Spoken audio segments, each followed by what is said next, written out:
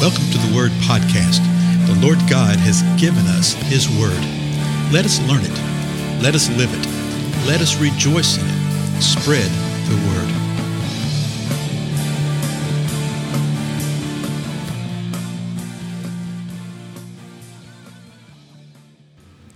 Blessings, everybody. This is Dale. Thank you so much for joining with me on the Word Podcast. We are in the book of Acts, chapter 4, at the end of it right now.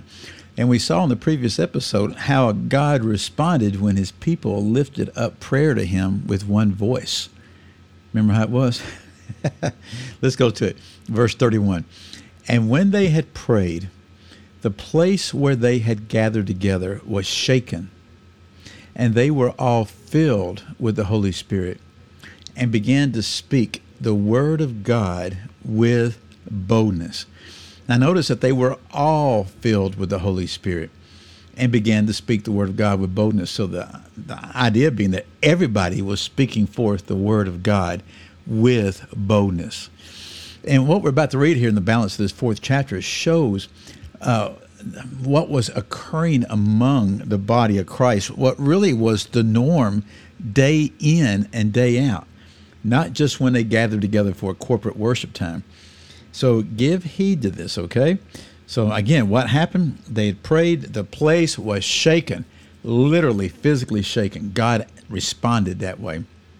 They were all filled with the Holy Spirit. They're all speaking forth the word of God with boldness. Now, verse 32. And the congregation of those who believed were of one heart and soul. Let me stop for a moment.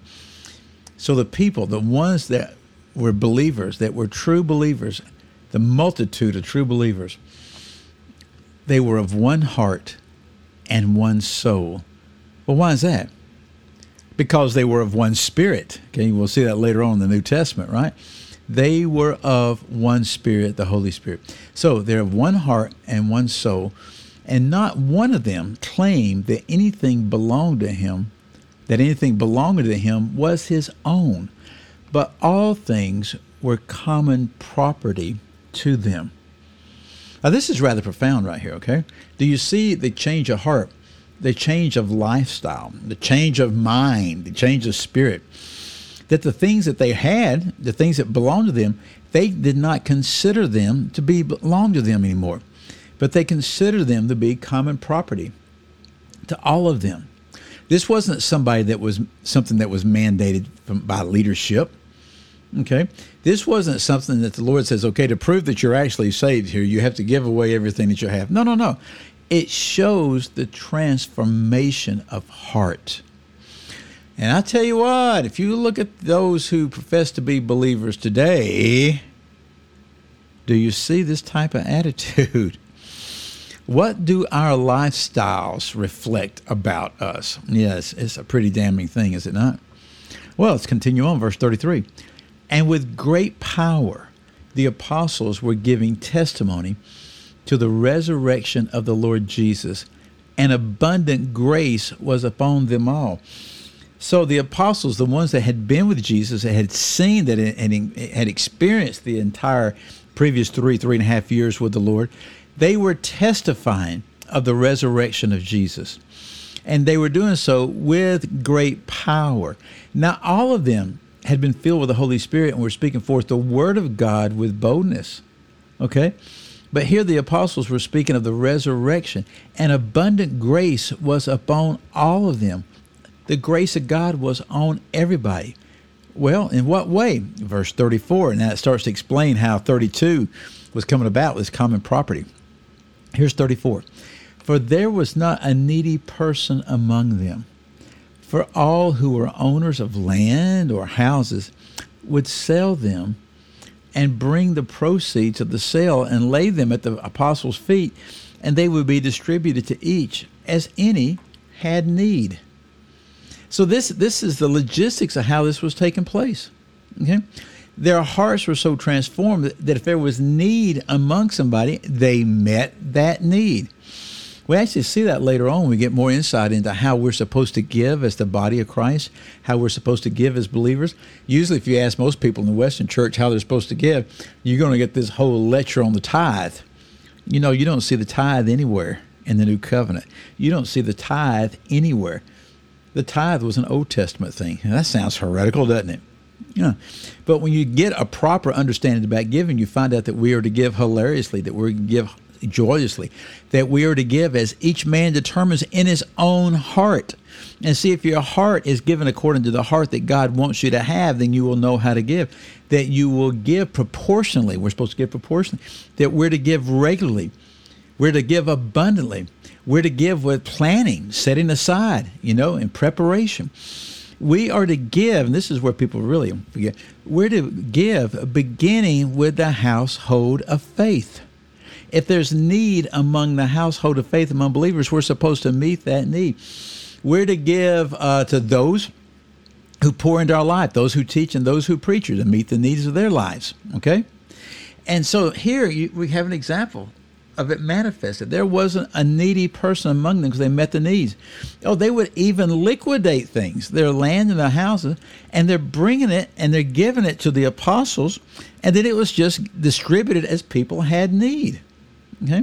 Now, nowhere was this mandated. Nowhere was this dictated. You have to do this. This was the overflow of a transformed heart. This was a pattern and practice of behavior that showed how they were supposed to be living, and they did it. This is really how we're supposed to be living, folks.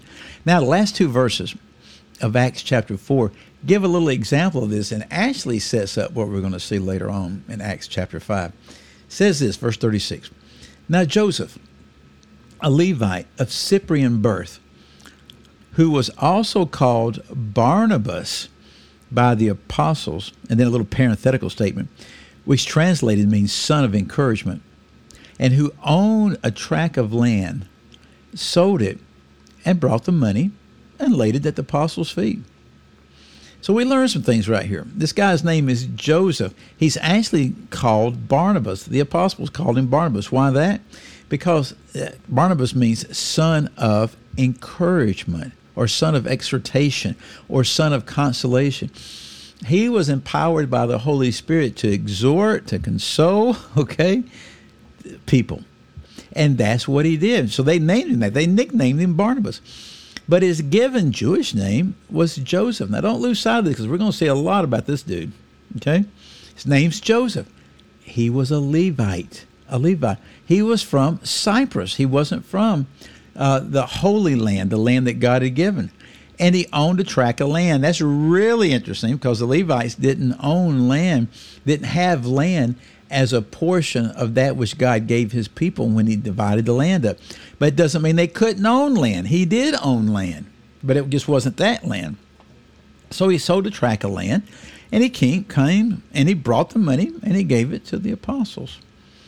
And you think, well, what's the big deal about that? There is no big deal until you see what other people tried to do to emulate that. That had, shall we say, less pure hearts than Joseph, the Levite of Cyprus, who was nicknamed Barnabas. A lot of details right here. Folks, this is the kind of thing that you just need to pay attention to when you're reading the scripture. And so often, gosh, preachers particularly don't pay attention to this stuff. They don't pay attention to it. And because of it, they stand up and they say things which just are not biblically correct. I mean, just overt error because they just don't pay attention. Well, my time's up. Again, I'm Dale. We'll continue with this in the next episode. I'll see y'all then. Goodbye.